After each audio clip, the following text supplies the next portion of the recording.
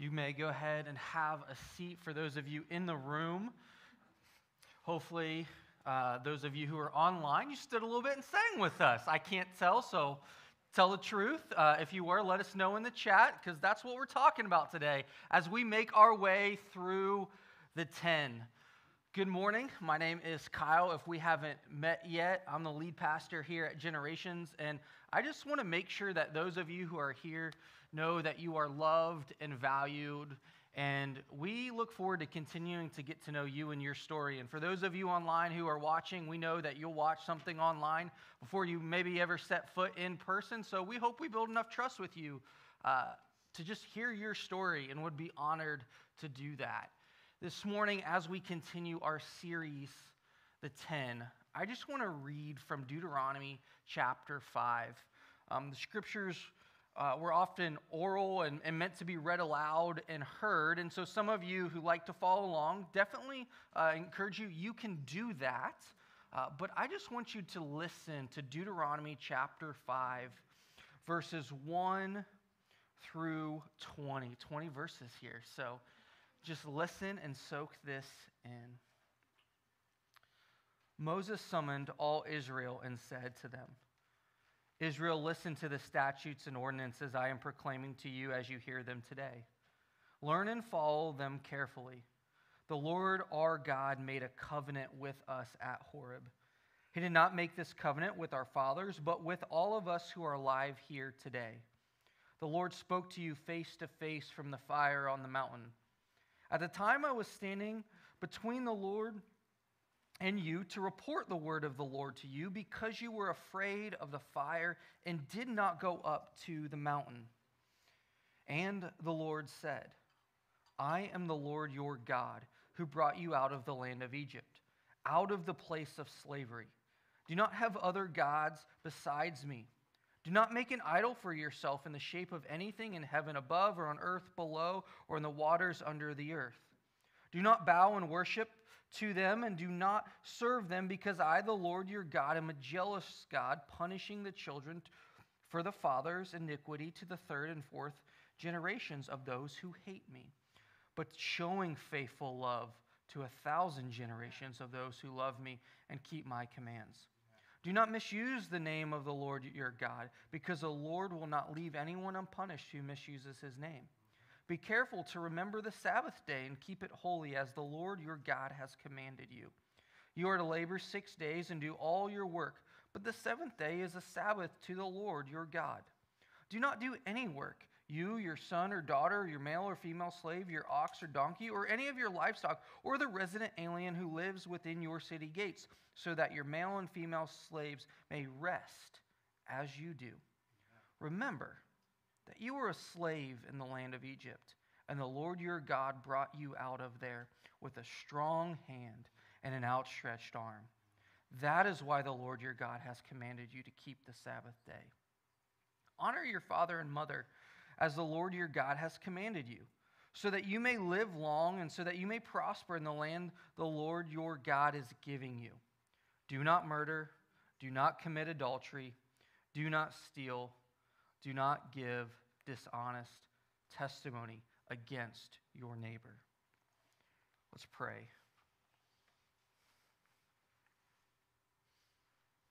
God, speak to us as you have been before and promise to again. Help us to hear your word. Help us to be in tune with your presence. For those who are hurting this morning, help them feel your love. For those who are hopeful this morning, help them to cling to you. Lord, may the words of my mouth and the meditation of my heart be pleasing in your sight. It's in Jesus' name I pray. Amen. Our TV appetites for legal drama run bottomless. Whether it's the classic Boston legal, Law and Order, Lie to Me, Bull is one of my favorites. That's a good one. Or maybe you're a fan of the daytime drama, Judge Judy. I mean, all right, we're used to that kind of legal drama. In theory, due to these shows, we've grown familiar with the term like testimony or witness, especially in terms of a legal setting. We understand that. Now, I'm going to ask you to be a little bit courageous here. By show of hands, if you are so willing, who has ever been in an actual courtroom? I know I have. Jury duty, plaintiff, defendant, one too many speeding tickets. Found out in my own experience on a few of those. You know what's interesting is you watch some of those legal shows and then you get into that experience and you wonder how much is accurate. And one of the things that seems to be pretty consistent is the phrase, "Do you swear to tell the truth, the whole truth, and nothing but the truth? So help me God." And it tends to increase its seriousness when you go from that legal, trying to manipulate a jury or who's telling the truth or the banter of the lawyers to actually being in the setting and you see people and you hear people and the weight of the person who sticks their hand out on that Bible and says, "So help me God, tell the truth." There's a different kind of weight that transfers from something at a distance and visual to something personal. You may have even heard the phrase, "Sticks and stones may break my bones, but words never hurt me until they do."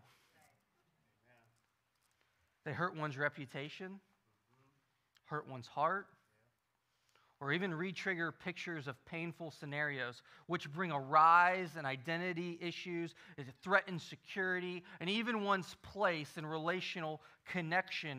Where am I standing in relationship to others? Am I significant? Or am I an enemy? Or are others an enemy? Sticks and stones may break my bones, but words will never hurt me. But we know they do.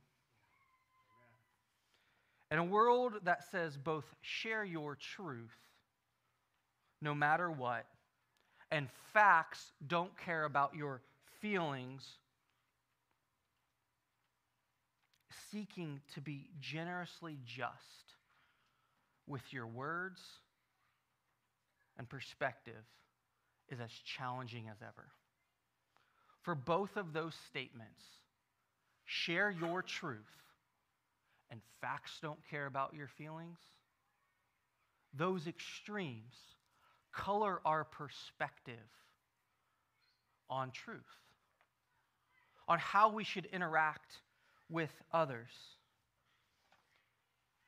Now, as we fight for truth, both of these statements make sense when they're divorced, honestly, from deep relational connection. You can logically get there and defend them until they start to be shared and said at the cost of another individual. In every fight, there are a series of three truths, I think, or perspectives that kind of help us navigate this together. And as we think about those statements, and as we think about truth and these spheres of life by which truth comes and by the which we are able to share our perspective and by the way which our truth is accurate, it doesn't, as I think of those statements, I don't want to minimize your perspective. I don't want to minimize your experience or what you've been through. But as we think about navigating life in our world, we begin to start to understand that none of us is totally as objective as we would like to be. And sometimes our words are sticks and stones. So any set of facts can be interpreted in a myriad of ways, as well as your perspective can become a weapon. For this reason, the ninth commandment profoundly shapes God's covenant people. To start to engage in relationships in such a way that it's not colored by their truth or facts divorced from feelings or context or scenario, but out of the relational rescue that they have experienced, they can bring witness and testimony for the care and the calling of God. See, on the precipice of the promised land, there was going to be many perspectives chirping in their ears. As these people began to live and grow and flourish, they would hear the perspectives of other nations, sometimes of their own people, about how that should shape or how they should live or what they should do. And ultimately, how the Israelites carried themselves in relationship to truth and then carried that truth would communicate something about the God who'd rescue them. See, it's easy to get lured into a conversation about the philosophy of truth, which I am very tempted to do on the macro. I can get very high level. I'm happy to discuss, is all truth relative or is there an absolute truth? I enjoy those discussions. But this commandment narrows the scope of truth to specifically the verbal witness and the word and the action we use in relationship to another person. Do not give dishonest testimony against your neighbor. Notice the object of that you should not give this dishonest testimony, or some of us know if we just can repeat the Ten Commandments, maybe bear false witness. The object is your neighbor. Neighbor is a term in the Bible used to describe someone outside yourself. So there are three realms where truth must be sought so as to bring about human flourishing. Truth today coincides with integrity and personal relationships and their outcome. So the first sphere where truth begins to navigate is the public sphere. See, Israel was responsible for mediating justice in relationship to God so as to represent his character to the nations. So in that courtroom setting, lying in court when issues arose, when people were trying to live out justice, determine right and wrong in a practical sense within a covenant community, lying was a serious issue because what it was going to do, it was going to violate and break down justice.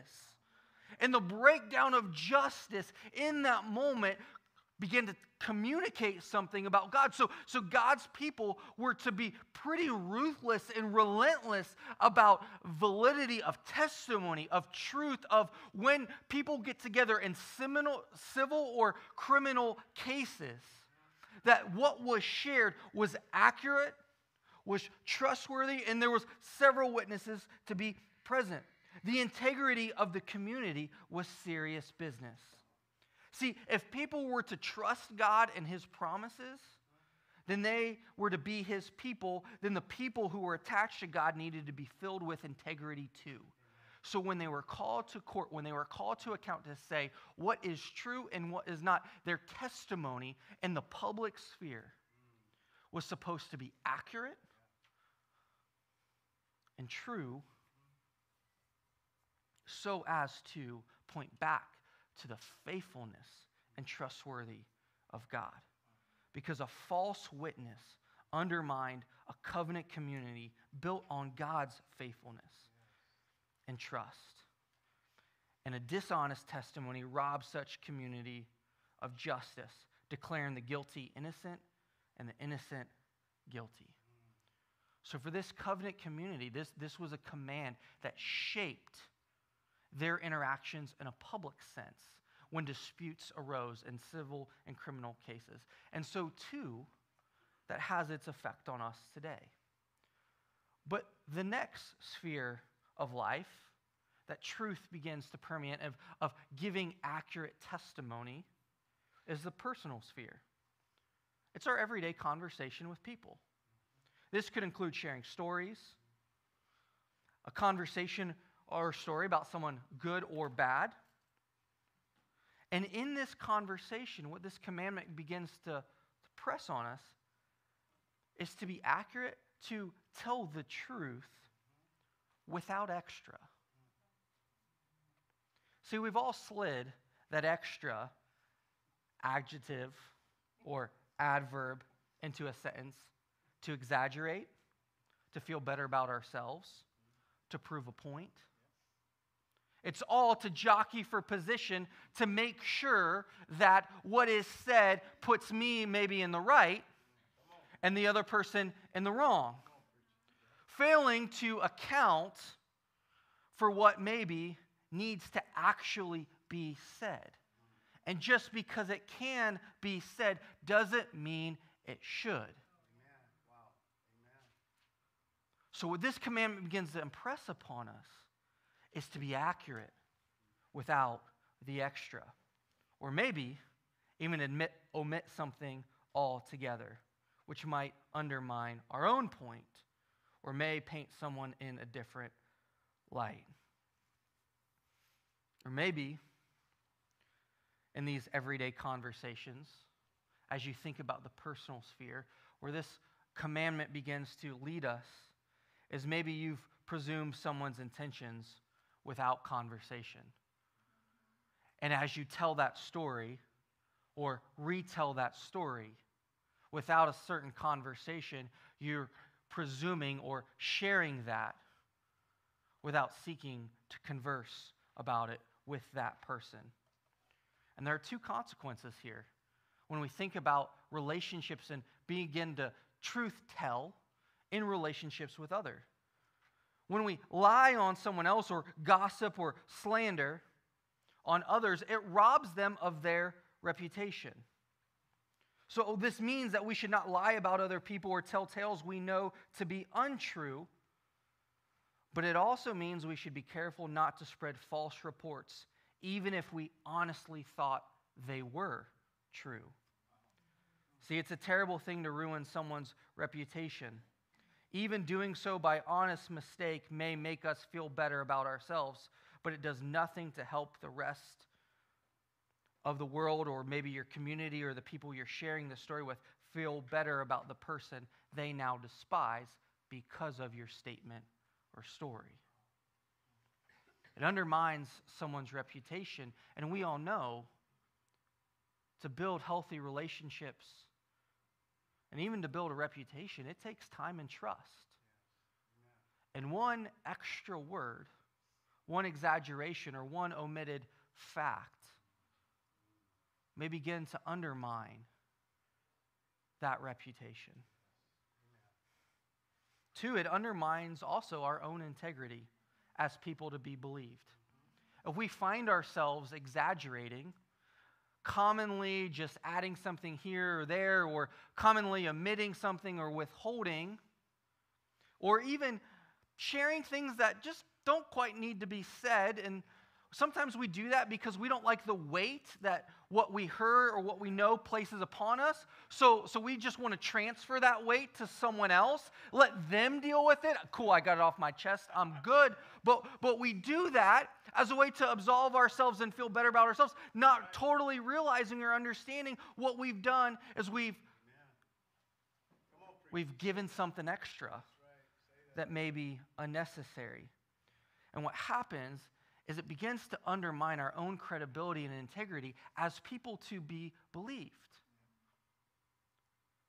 Now, we have a message as the church that it is the most powerful message, that people are loved, that Jesus gave up his life for them, that he rose from the dead, and they can have a relationship with God. So how we talk about other things, other people in conversations begin to color our words and our perspective and our character of how other people might view us. Well, if they exaggerate there, might they exaggerate in their faith? See, giving extra or omitting or lying, gossip, slander, however you want to think about accurately communicating the truth without being truthful, it begins to undermine our own integrity as a people to believe. Even secular fables like the boy who cried wolf reinforce the eroding nature of our integrity when we perpetuate falsehood. The last sphere that truth begins to engage and challenge us in and maybe even transform is the private sphere. So public, civil relationship with others, personal relationships between each other, but then private, or what's in your mind. This is your inner self-talk about others. Past experiences shape present inner conversations. When you see that person, what is the story you tell? Is it an accurate story? Maybe, but maybe not as well. When you engage with someone or you think about an experience or an opportunity, have you already self-talked your way into what you think the outcome should be rather than be present in the moment and be able to hear and respond to the Spirit in those moments? We can err on being overly positive and overly cynical. And maybe without conversation, as we often do, we import the intentions of the other person into those conversations, those moments. And what happens is we got to start taking those thoughts captive. We've got to pay attention to what's going on in our mind, in our inner self-talk. When we engage with others, there's 2 points I'd just make on this. When you prepare to engage with others, or you've received some form of communication and you're unsure how to interpret it, the first is believe the best, because that means you're practicing grace in the midst of that. Before you go into that, believe the best. The second, when you are able to talk, have a curious mindset. Have a curious mindset. Because sometimes we fill in the blanks with our own answers. When we have a curious mindset, we allow the other person to finish those statements, to answer those questions. And we might learn something. And it might even be radically different than what we've already made up in our mind about them. So the 9th commandment forbids us from lying, but it does far more than that. It moves us to seek out truth. So in an age of skimming, in an age where we are drowning in a glut of information, it demands that we pursue the whole truth rather than risk promoting a lie. It demands that we resist the lazy temptation to have our views shaped by scrolling and skimming and surface. It demands that we start moving towards conversations, moving towards people as God has moved towards us. Amen. The passage that comes to mind as I think about this is Hebrews chapter 6. And these three, as we think about these spheres of life, I think the author of Hebrews builds to this point. It says this, "For when God made a promise to Abraham, since he had no one greater to swear by, he swore by himself. God made a promise to Abraham, I will indeed bless you and I will greatly multiply you. And so after waiting patiently, Abraham obtained the promise. For people swear by something greater than themselves, and for them by a confirming oath ends every dispute. Because God wanted to show his unchangeable purpose even more clearly to the heirs of the promise, he guaranteed it with an oath, so that through two unchangeable things in which it is impossible for God to lie." we who have fled for refuge might have strong encouragement to seize the hope set before us. We have this hope as an anchor for the soul, firm and secure. It enters the inner sanctuary behind the curtain. God is truthful. He cannot lie. He keeps his promises. His word is consistent and accurate and true. And if we are to be people who are moored by that reality, then we must not just simply aspire to that. We must be anchored by that ourselves. See, having security in a drifting world doesn't come from managing your reputation or managing the facts or making sure your truth gets out there. Security comes from being attached to Christ, which serves as an anchor for your soul.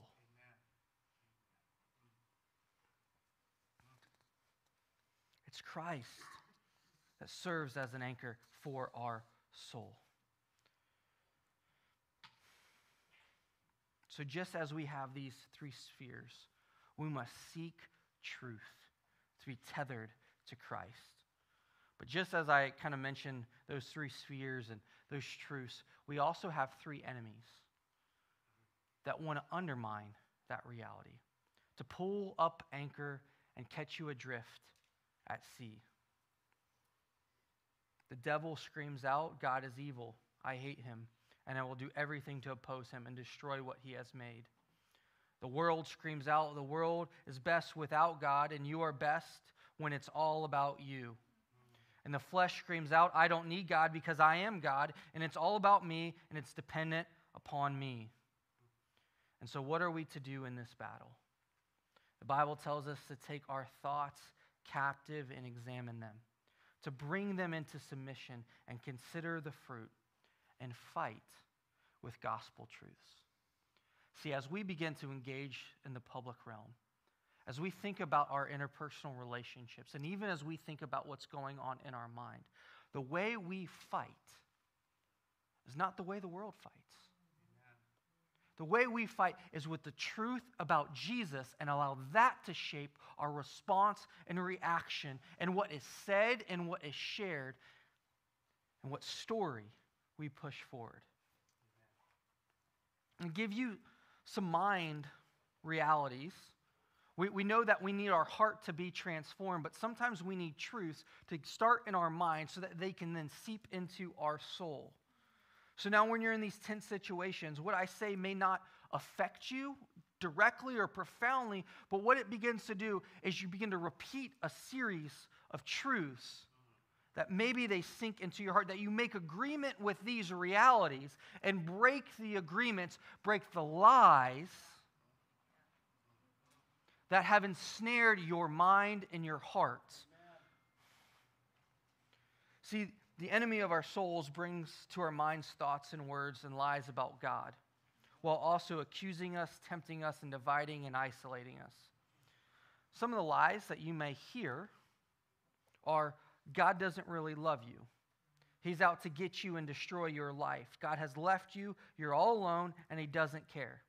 You're not that important to him. Besides, even if he did love you, he couldn't help you. He's not that powerful. He can't be everywhere, you know. And even if he could, the stuff you're dealing with doesn't matter to him. Those are lies.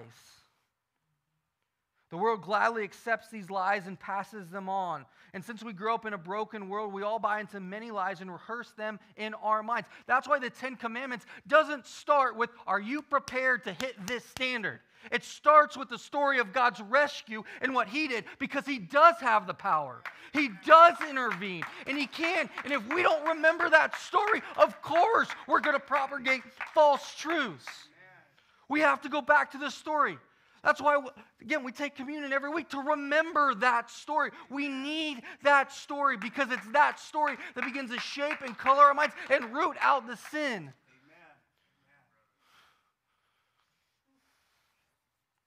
Because Satan won't give up. The world won't give up. Your flesh will scream at you. You really blew it this time. You should be ashamed of yourself. It shouldn't surprise you. However, because you always do stuff like that. Here you go again. You're such a loser. How many more times do you have to fail to realize that you're never going to amount to much to anything? It's all because you're a filthy sinner. It's what you do. You're no saint. That's for sure. Cancel those agreements. That is not true. That is the story that sometimes we believe. But if we go back to the story of the cross, looking back to God's rescue for Israel and forward to the cross, it's Jesus and what he did that extends forgiveness. He breaks the chains of sin and shame. He takes your guilt and declares you innocent. He takes your shame and makes you honorable. He takes the fear that the world wants to lay on you and gives you power to say no. And that is what we need.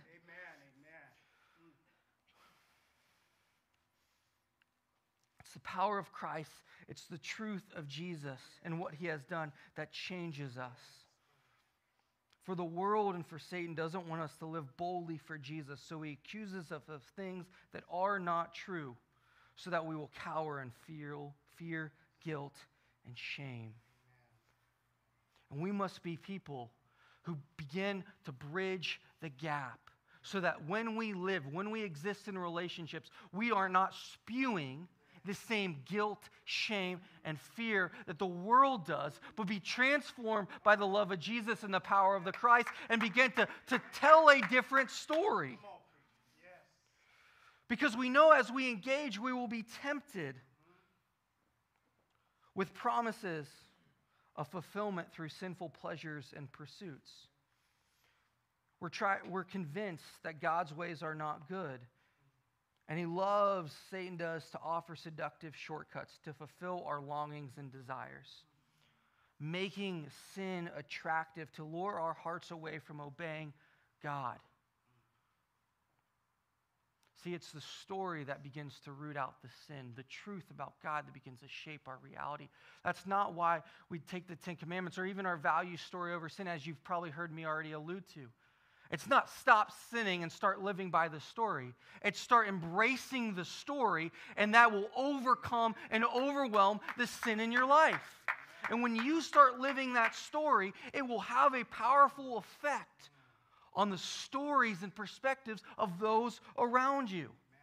Because you won't feel tempted to fill your life up with other things, like images that make you feel powerful or desired or aroused, or to go ahead and take one more drink because it'll make your troubles go away. God knows this is enjoyable. He doesn't. It's like believing the lie that God just doesn't want you to have any fun, that you deserve better, that you've worked so hard. What's wrong with the little reward? You know you need that. Those are lies. And if you get this reward, then everything will change you. We believe those truths, so our actions flow out of our agreements there. We've got to begin to cancel those agreements and allow the power of Christ to transform.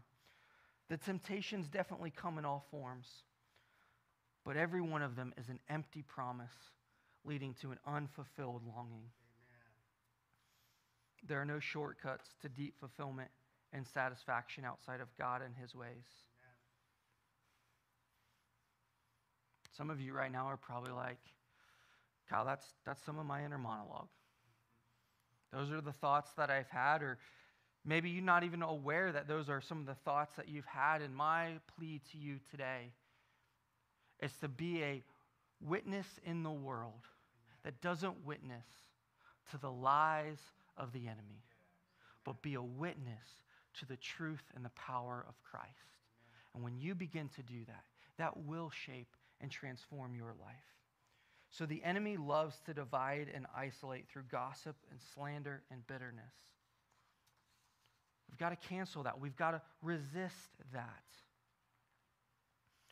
So to resist that, we need some truths to combat that.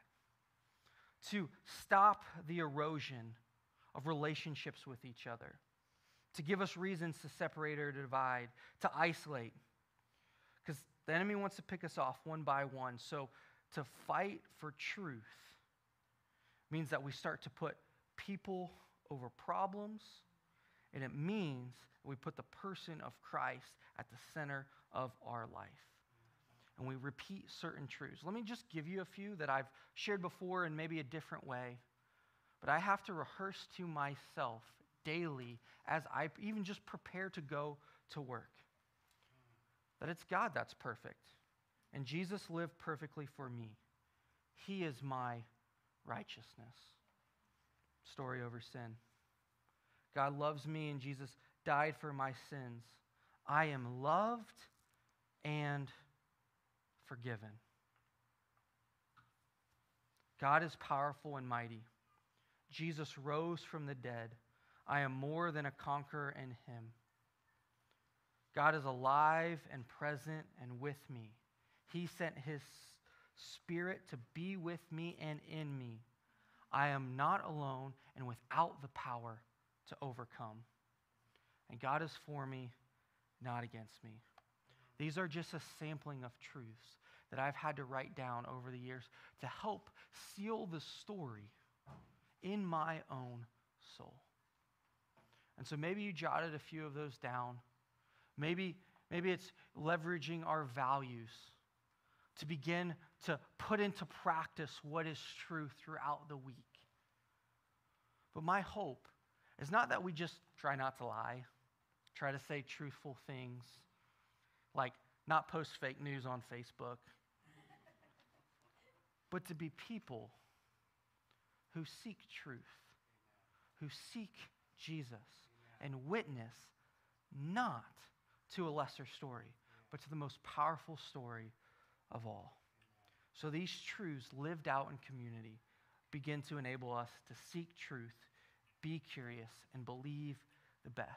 And above all, it means that we start to live out generous justice, where what is true is what is proclaimed, but we do it with the spirit of the grace that we have first received because of Jesus. It was dishonest testimony that was one of the sins used to send Jesus to the cross on our behalf.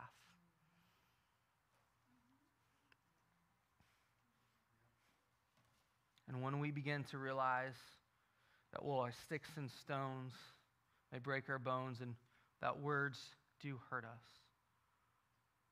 the power of Christ can heal. The power of Christ can rebuild. And it starts with canceling the agreements, agreeing with the truth. And as you engage in relationship, seek that truth, be curious, and believe the best. Let us pray. God, you are good, and I just pray we be people who live by the more powerful and true story. Give us wisdom in our speech.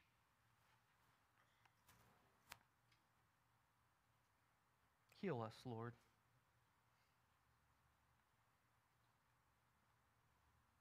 Give us the capacity to live well and witness, not to what we think is right, but to you. To you who is right, who is goodness. It's by Jesus' power and name that I pray. Amen.